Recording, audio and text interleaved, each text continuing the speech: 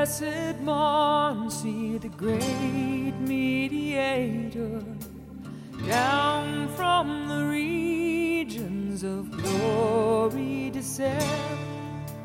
Shepherds go worship the babe in a manger, nor for a God the bright angels attend.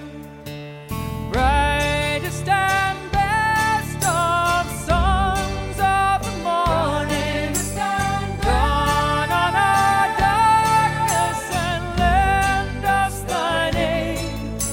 Star in the east, the horizon adorning, guide where our infant Redeemer was laid.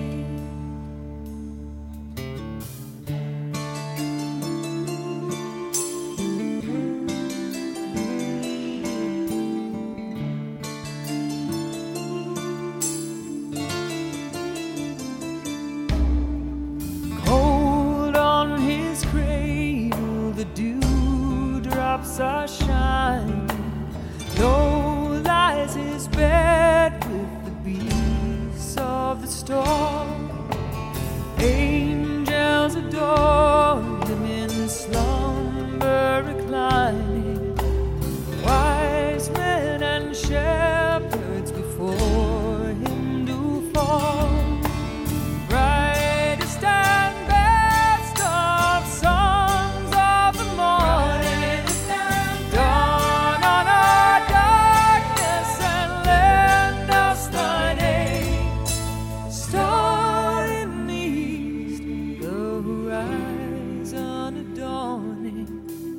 guide where our infant Redeemer was laid.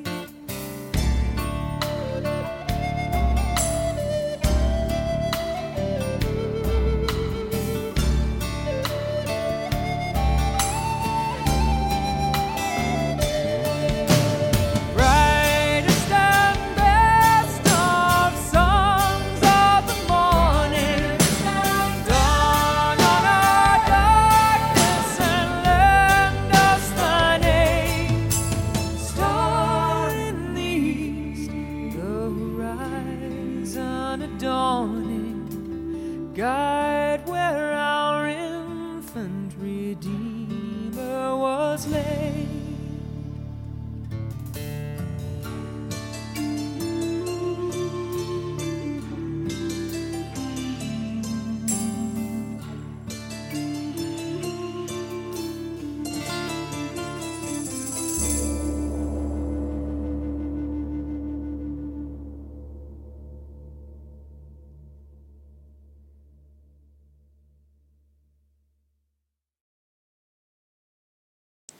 Hello everyone, my name is Simon Carver and welcome to Dagnall Street Baptist Church's podcast service for Sunday the 8th of January. A Happy New Year to you all. This Sunday we'll be flitting around a number of different themes. Today is the first Sunday of Epiphany and our first piece of music was Kathy Matea's take on Brightest and Best Are the Sons of the Morning. Our Bible reading comes from the book of the prophet Isaiah and from a section known as the Servant Songs. And later we'll hear Larry Norman's song, I Am a Servant. Today is also pretty much the last day we get to talk about Christmas, and we will hear a contemporary version of We Three Kings. Some notices. Tea plus chat plus prayer is at the home of Flo and Richard Minton on Tuesday at 2:30 and all are welcome. Please let me know if you'd need transport. And then Who Let the Dads Out is on Saturday the 14th from 10 till 11:30. This is our group for dads and their preschool children. And don't forget our toddler group will be starting back again on Wednesday morning at the usual time. And now our call to worship. Honour the Lord, you heavenly beings. Honour the Lord for his glory and strength. Honour the Lord for the glory of his name. Worship the Lord in the splendour of his holiness. The voice of the Lord echoes above the sea. The God of glory thunders. The Lord thunders over the mighty sea. The voice of the Lord is powerful. The voice of the Lord is majestic. The voice of the Lord splits the mighty cedars. The Lord shatters the cedars of Lebanon. He makes Lebanon's mountains skip like a calf. He makes Mount Hermon leap like a young wild ox. The voice of the Lord strikes with bolts of lightning. The voice of the Lord makes the barren wilderness quake. The Lord shakes the wilderness of Kadesh. The voice of the Lord twists mighty oaks and strips the forests bare. In his temple everyone shouts, "Glory!" The Lord rules over the floodwaters. The Lord reigns as king forever. The Lord gives his people strength. The Lord blesses them with peace.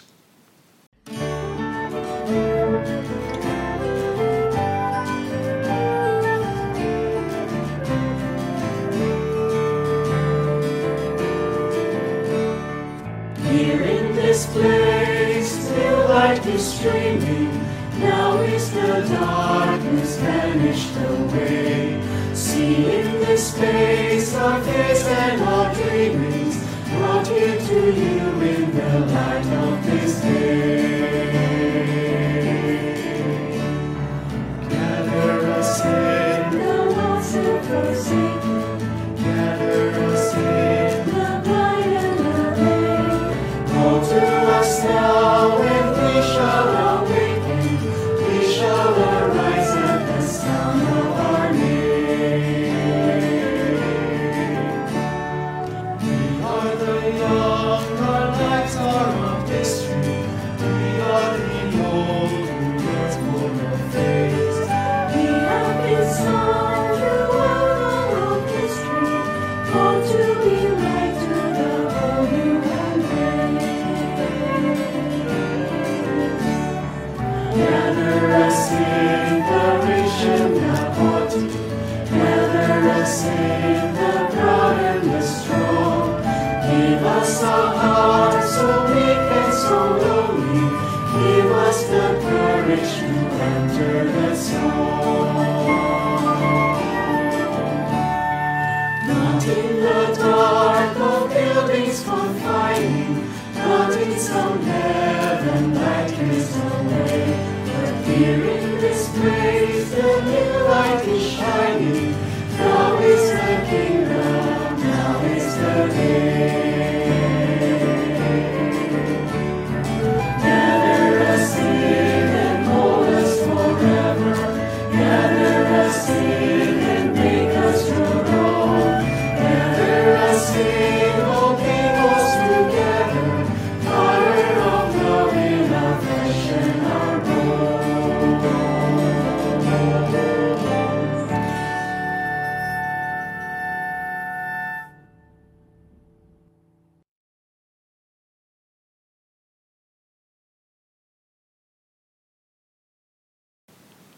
Father of all, who created the heavens and the earth, thank you that we are your beloved. Your Holy Spirit descended on Jesus like a dove. May your Spirit meet us where we are today. May your Spirit breathe new life into us today. May you hold us with your righteous right hand. Most merciful God, we thank you for your beloved Son Jesus, who moved into the neighborhood and lived among us. Thank you that we too are your beloved. Thank you that you sent your Son to die and rise again, so that we might have life and true freedom in you. Thank you that we have been chosen by you, and that your love never ends despite our failings and shortcomings. Thank you that you chose to come to earth and be flesh among us. We thank and praise you, our heavenly King. Amen. A reading from the book of the prophet Isaiah, chapter 43, beginning at the first verse. But now, O Jacob, listen to the Lord who created you. O Israel, the one who formed you, says, do not be afraid, for I have ransomed you. I have called you by name, you are mine. When you go through deep waters, I will be with you. When you go through rivers of difficulty, you will not drown. When you walk through the fire of oppression, you will not be burned up. The flames will not consume you. For I am the Lord, your God, the Holy One of Israel, your Saviour. I gave Egypt as a ransom for your freedom. I gave Ethiopia and Seba in your place. Others were given in exchange for you. I traded their lives for yours because you are precious to me. You are honored and I love you. Do not be afraid, for I am with you. I will gather you and your children from east and west. I will say to the north and south, bring my sons and daughters back to Israel from the distant corners of the earth. Bring all who claim me as their God, for I have made them for my glory. It was I who created them. One of the themes in our Bible passage from Isaiah is the importance of names and being named. I'm going to say a little about the importance of names before thinking about what this passage says to us about redemption. When I last visited India, nearly 5 years ago now, I spent a few days in New Delhi and saw the India Gate. It's the main memorial in India to those service personnel who died while serving the British Empire, as it then was, in the First World War. It is an enormous structure, and while it's not easy to see from a distance, when you get close, you'll notice that it is engraved on the brickwork the names of 13,300 of the 70,000 people who died for the British Empire in that war. Just over 50 years after the India Gate Memorial was inaugurated, the Vietnam Memorial in Washington, D.C. was dedicated to the lives of those American service personnel who died in Vietnam. Unlike the memorial in New Delhi, America's dead are memorialised on a structure that has little height but covers an area the size of 2 football pitches. It shares with the India Gate the same pattern of having the names of 58,318 men and women who died engraved on 144 polished stone panels. I decided a rather nice connection between these 2 memorials, which is that the stone for the Vietnam Memorial was mined in Bangalore, in India. The Vietnam Memorial was designed by Maya Lin. She said about her work, it's the names. The names are the memorial. No edifice or structure can bring people to mind as powerfully as their names. It is interesting that Ms. Lin, who is ethnically Chinese, the daughter of parents who had emigrated from China and met in the US, also says that she would not have won the competition to choose the design for the memorial if it had not been judged blind. No names or other details were attached to the entries, just a number. And the fact that she was unnamed and just a number probably helped her case, because at the time she was a 21-year-old undergraduate university student. And after her design was chosen in 1981, she suffered considerable abuse when people discovered her age and indeed her ethnicity. God doesn't substitute numbers for names. I have called you by your name, you are mine. In this Isaiah passage, the fact that God has named Israel makes all the difference. It is a guarantee of so much. It reminds Israel's people of their divine origin, of being created and formed by Yahweh. It banishes fear and announces redemption. It offers God's protecting hand in fire and flood. And God woos Israel with a declaration of covenant love and confesses that Israel is precious in my eyes and honoured, and I love you.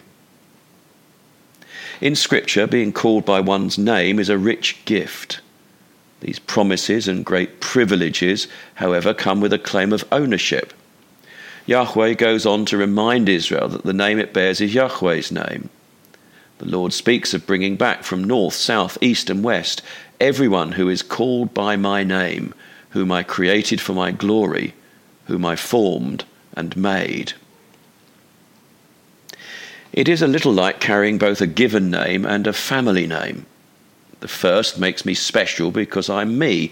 The second tells me I'm not only me, it reminds me of a heritage I carry with me. Names tell us that we are loved and call us into accountability. What greater accountability can there be than to know that we are called by God's name, created for God's glory? Names mean something.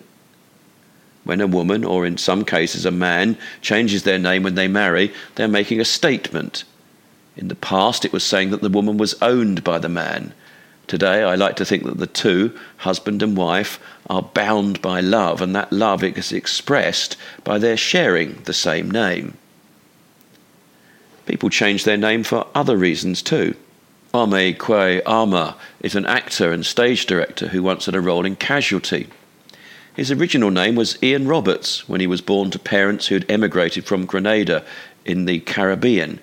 However, having researched his roots in Ghana, he decided to change his name to express his heritage.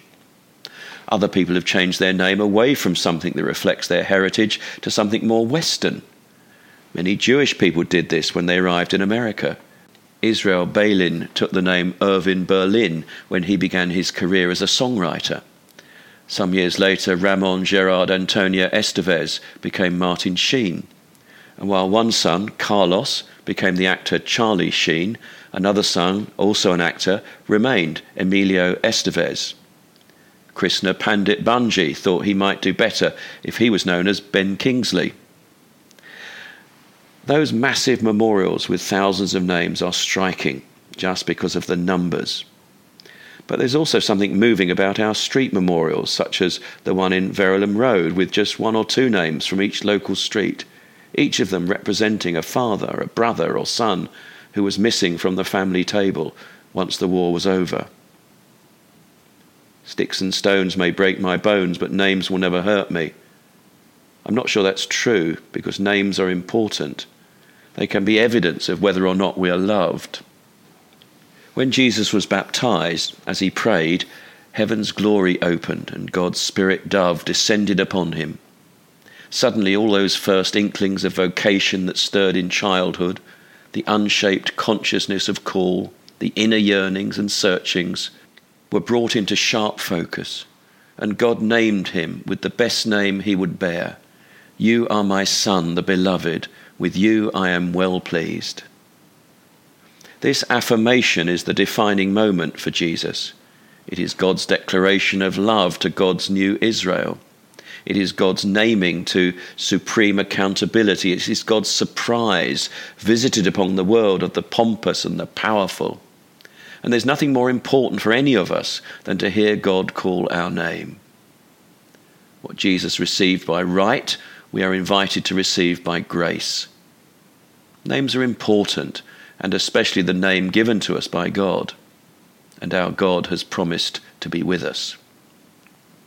We hear this in the words of Jesus to the disciples at the end of the Gospel according to Matthew. I am with you always to the very end of the age. In our passage from Isaiah, we hear something of that same promise, but made on this occasion to Israel. These promises to not be drowned by water or burned by fire make our text almost as comforting to its readers as the words of Psalm 23. Even though I walk through the darkest valley, I will fear no evil, for you are with me, your rod and your staff, they comfort me. Although life gives many reasons for fear, Isaiah's command is premised on God's ongoing presence. Whether or not biblical texts have a particular power may depend on whether or not one was brought up in a Christian family and taken to church as a child. I know that one practice when someone's life is coming to a close is to read scripture to them, whether or not they are conscious. It's often said that our hearing is one of the last of our senses to leave us. The sort of texts one might read are fairly obvious. The time for challenge is over. Now it's time for comfort and to be reminded of the promises that God has made to us. So one might read passages from the Psalms such as Psalm 46, 121 and of course Psalm 23. I've also read the passage that is our text in this podcast. This is partly because they offer comfort, but also because they are passages that are likely to resonate with people who have been in the faith for most of their lives. I read an account about two brothers who'd been brought up in a home that was outwardly very Christian, but also very dysfunctional. The brothers' parents separated while the younger boy was still a teenager, and such was the dynamic at home that the boys left and they set up home together. One Christmas they decided to travel from their home in New York and go right across to their mother in Texas. It's the same journey that Katrina and I took when we made our road trip through America.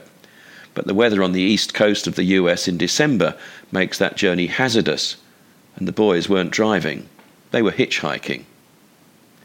By evening on the first day, they were in a fairly remote part of Virginia, and it was snowing hard. The number of cars passing had gone from few to zero. The younger boy, Craig, takes up their story. After 2 hours, we finally saw a pair of headlights pull over in front of us. It was a Virginia state trooper. We were expecting a lecture about how dangerous, not to mention illegal, it was to hitchhike. Instead, he told us that the highway had been closed for 2 hours, and that after attending to an accident up the road, he would come back for us and take us to a diner that was still open. We stayed put on the side of the dark highway in the blizzard. After months of hustling our way through the immediate issues of making life work, my brother and I were finally forced to talk to each other. We took a stab at describing our situation, but it didn't go well, after I mentioned that we were basically disposable to the people who were supposed to love us. We tried to pass the time by quizzing each other on sports statistics. Neither of us had ever been very good at that. Then my brother pointed to me and said, Romans 8:28. We spent much of that night asking each other to recite the verses of the Bible we'd memorized but never truly heard. At one point I found myself saying the precious lines of Isaiah 43. Do not fear, for I have redeemed you. I have called you by name, you are mine. When you pass through the waters, I will be with you, because you are precious in my sight and honoured, and I love you.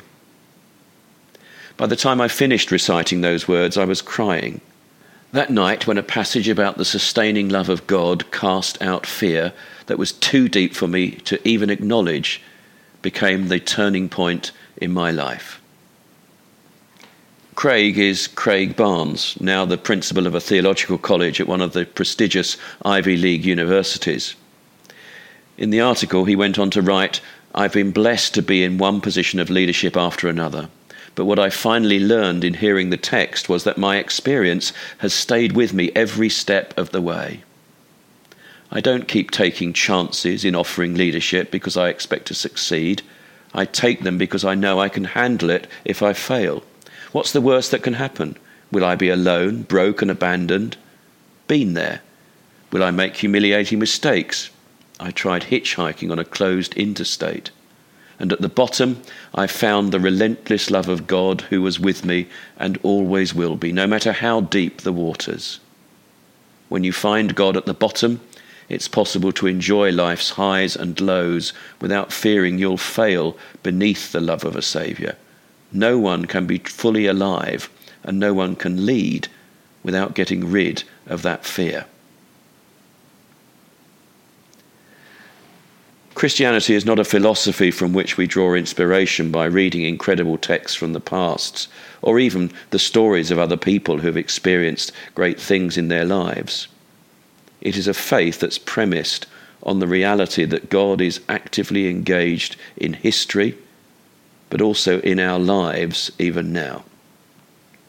As we proceed on our challenging pilgrimages, as we step out into this new year, let's keep the message of this passage in our minds. Do not fear, for I have redeemed you. I have summoned you by name, you are mine. When you pass through the waters, I will be with you.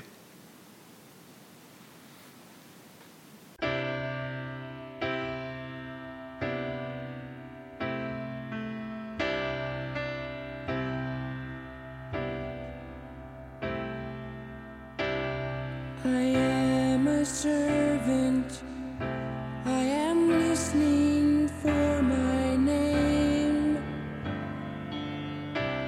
I sit here waiting, I've been looking at the game that I've been playing, and I've been staying much the same. When you are lonely, you're the only one to blame. I am a servant, I am waiting for your call.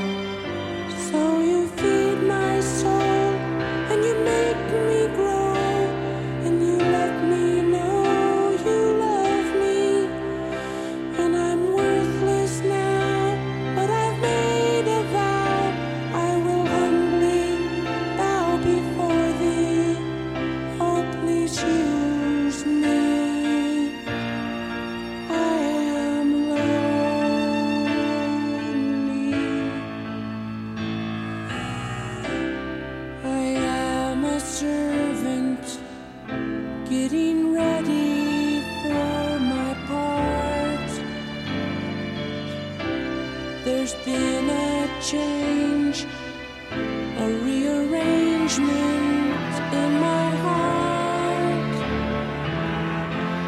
At last I'm learning there's no returning once I start. To live's a privilege, to love is such an art, but I need your help to start. Oh, please purify my heart. I am your servant.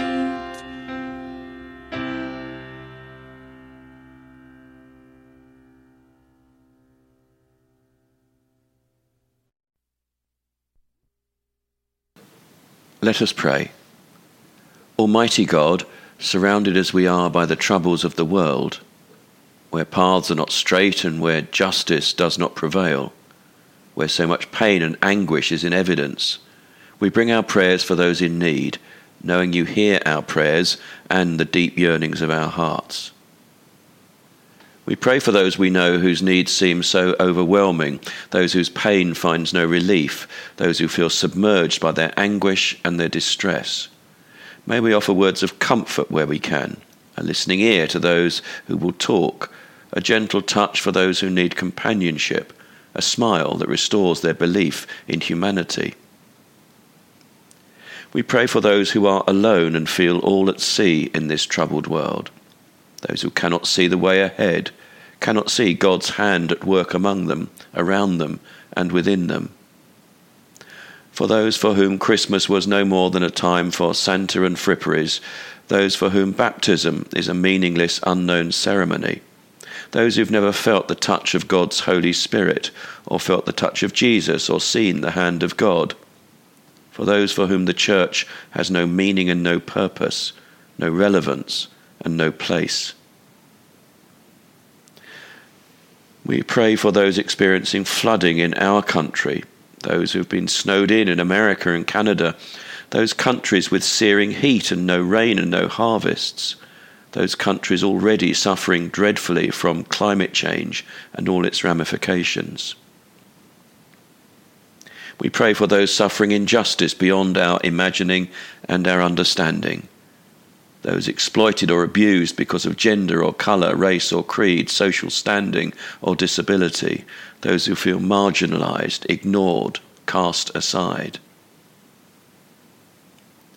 We pray for those whole nations that are being torn apart by war and violence, those who keep making headline news and those who slip from memory but not from the aggressor's hand.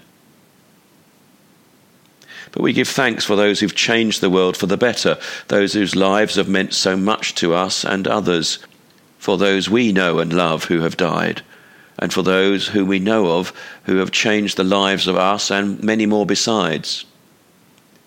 We give thanks for the life of Pope Benedict, whose faith and writings influenced so many. We give thanks for the life of Pelé, the footballer, who brought joy to so many people and who had such a positive influence on people in Brazil and further afield.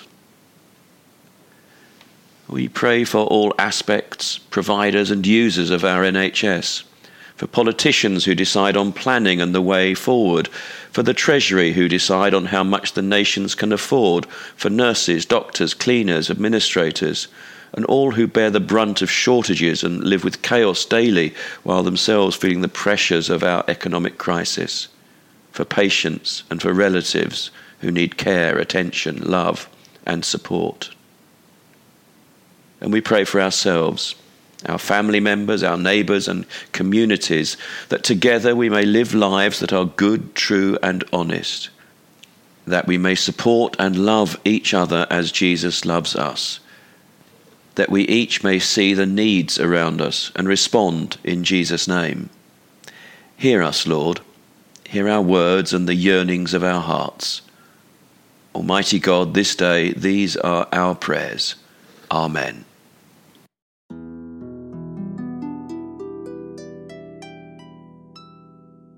We three kings of Orient are bearing gifts, we traverse afar. Feel field and fountain, moor and mountain, following yonder star. Born a king on Bethlehem's plain, gold I bring to crown him again. King forever, ceasing never, over us all to reign. Oh, star of wonder, star of night, star with royal beauty bright, westward leading, still proceeding, guide us to thy perfect light. Frankincense and myrrh I bring, see him there, our Savior and King. Heaven sings hallelujah, hallelujah, the earth will sing. Oh, star of wonder, star of night, star with royal beauty bright, westward leading, still proceeding, guide us to thy perfect light. Oh, guide us to thy perfect light.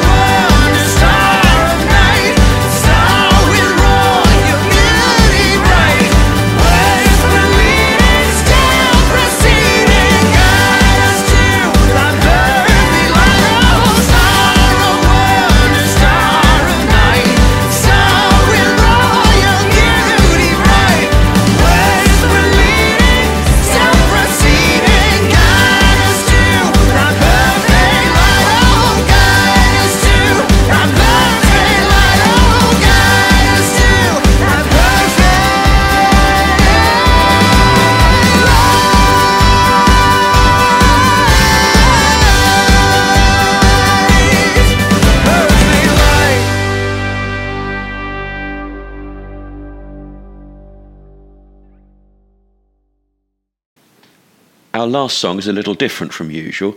It is a modern hymn written by Leith Fisher. Unfortunately, I've been unable to find a recording of the hymn being sung. However, the music is the pipe tune Highland Cathedral, and so you'll hear the music, but you will need to sing along yourself using the words on the service sheet. But first, a final prayer.